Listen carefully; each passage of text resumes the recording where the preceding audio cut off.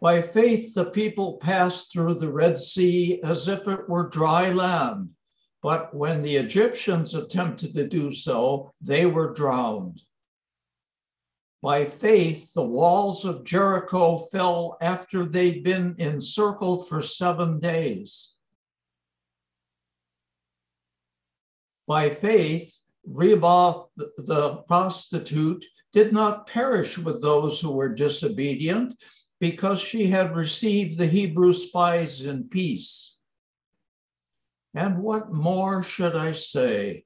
For time would fail me to tell of Gideon, Barak, Samson, Jephthah, of David and Samuel and the prophets who through faith conquered kingdoms, administered justice, obtained promises, shut the mouths of lions, quenched the power of fire, escaped the edge of the sword, were made strong out of weakness, became mighty in war, put foreign armies to flight. Women received their dead by resurrection. Others were tortured, refusing to accept release in order to obtain a better resurrection. Others suffered in mocking and flogging, and even chains and imprisonment. They were stoned to death. They were sawn in two. They were killed by the sword.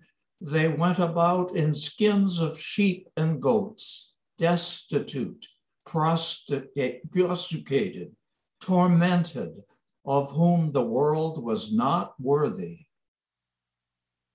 They wandered in deserts and mountains and in caves and holes in the ground. Yet all these, though they were commended for their faith, did not receive what was promised, since God had provided something better, so that they would not, apart from us, be made perfect. Therefore, since we are surrounded by so great a cloud of witnesses, let us also lay aside every weight and the sin that clings so closely. And let us run with perseverance the race that is set before us, looking to Jesus, the pioneer and perfecter of faith, who for the sake of the joy that was set before him, endured the cross, disregarding its shame, and has taken its seat at the right hand of the throne of God. The word of God for the people of God. Thanks be to God.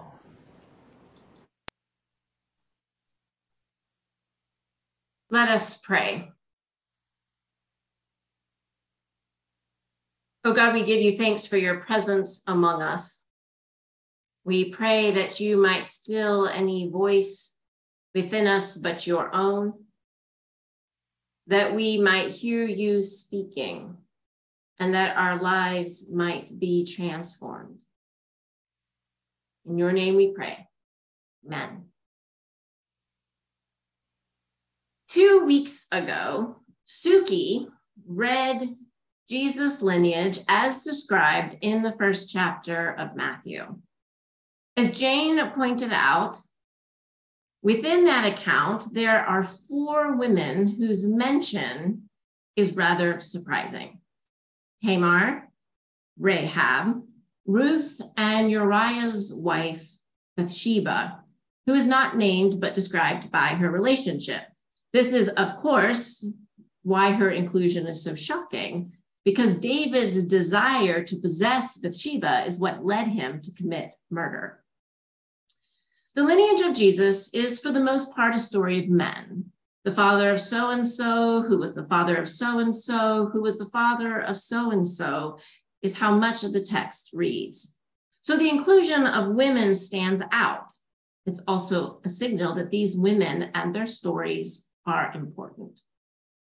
After commending these remarkable and fascinating women to our study, Jane then shared the stories of 2 other courageous and faithful women, Hagar and Abigail.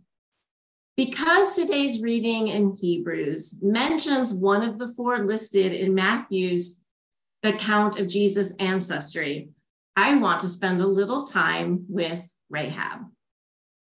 Rahab's story can be found in the book of Joshua in chapters 2 and 6. The text makes it clear that she was a prostitute, and yet she is one of the matriarchs in Jesus' family tree.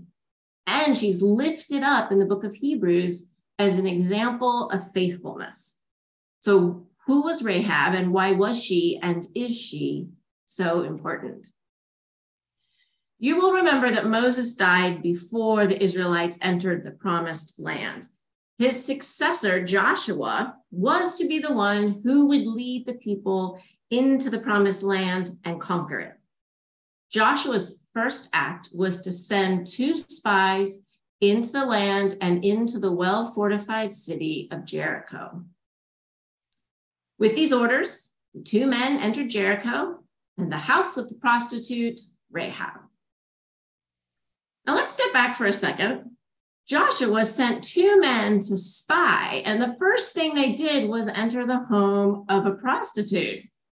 I have often wondered about their intention, but we don't talk about such things when we're children in Sunday school. We learn that the walls of Jericho fell when the Israelite army circled it 7 times and upon the cry of the Israelite people. But we do not talk about why the spies entered Rahab's house. So I found it refreshing to read the Jewish Women's Archives account, which quite clearly states that the men were looking for lodging, information, and/or sex. Of course, of all of the homes they could have visited, they entered the home of a prostitute. We could try to come up with all kinds of reasons as to why the men might have chosen that home. These men who had wandered in the wilderness for 2 years, and we might try to clean it up. Some have suggested she was an innkeeper or maybe the mistress of a brothel, but that is not what our text says. It says she was a prostitute. They chose a prostitute's home because they wanted sex, and she was poor and seemingly powerless. She was, after all, part of the land and the people that they planned to conquer and possess. It is our Western minds, influenced by patriarchy, puritanical notions of morality, and the importance of female bodies and power, that want to gloss over the possibility that sex was at the center of their choice of lodging. Our forefathers so shunned conversations about sex and sexuality and had such disregard for women that the church created the narrative of Mary's immaculate conception. They could not even allow Mary to be a normal woman. If God chose her, surely she was born without original sin. And the conception of Jesus had to have been achieved without the stain of sex. Yet the Bible, full of women, and women whose sexuality takes center stage. Rahab was a prostitute and a hero of the faith, according to Hebrews. Hagar was a slave forced to sleep with her master and is the mother of Islam. Mary, a poor child from nowhere, pregnant out of wedlock, and the mother of the central character in our faith. Despite our moralistic Christian attempts to separate sex and sexuality from women, the stories of our faith make it clear that it's really our problem and not that of the characters in our stories, nor is it God's concern. Rahab was a woman who turned to prostitution to support herself. This makes her no less qualified to be an agent of God's grace and work in the world. Nor does the fact that the spies went looking for information and a good time. Rahab still functioned as an oracle of truth and played a role in the Israelites' conquest of the promised land. The spies still brought back valuable information that led the army forward. This story is free of sexual judgment. Rahab, like Tamar and Hagar and many other women in scripture, was the epitome of a marginalized character. She was Canaanite, a woman, and a prostitute. She had no power within her own society, as she worked as a prostitute, possibly to pay off debt. She was therefore poor.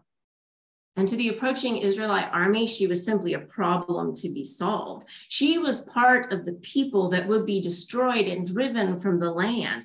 The Canaanites were the enemy. Even in the New Testament, Jesus looked down upon the Canaanite woman who came seeking healing for her daughter. You may remember, Jesus called her a dog.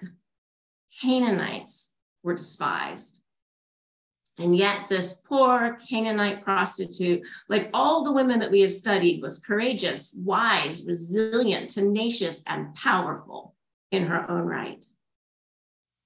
When the king of Jericho heard that there were spies in the city, taking up lodging in Rahab's house, he sent word to Rahab, likely through his armed guards, that she was to bring them to the king.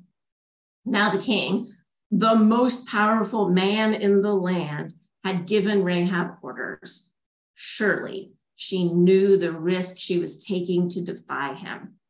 Instead of handing them over, she hid the spies on the roof and sent the king's men into the wilderness chasing ghosts. She must have been pretty convincing, but the armed guard, without question, took off in the direction she instructed. Rahab then reveals her brilliance. Before the spies fell asleep, she went up onto the roof and made a deal. According to Rahab, the people of Jericho had heard how the Israelites had walked on dry land across the Red Sea and how they had utterly destroyed the kings of the Amorites. The Canaanites were terrified as they watched the Israelite army growing closer and closer. Despite the walls that circled the city, Rahab knew they were vulnerable.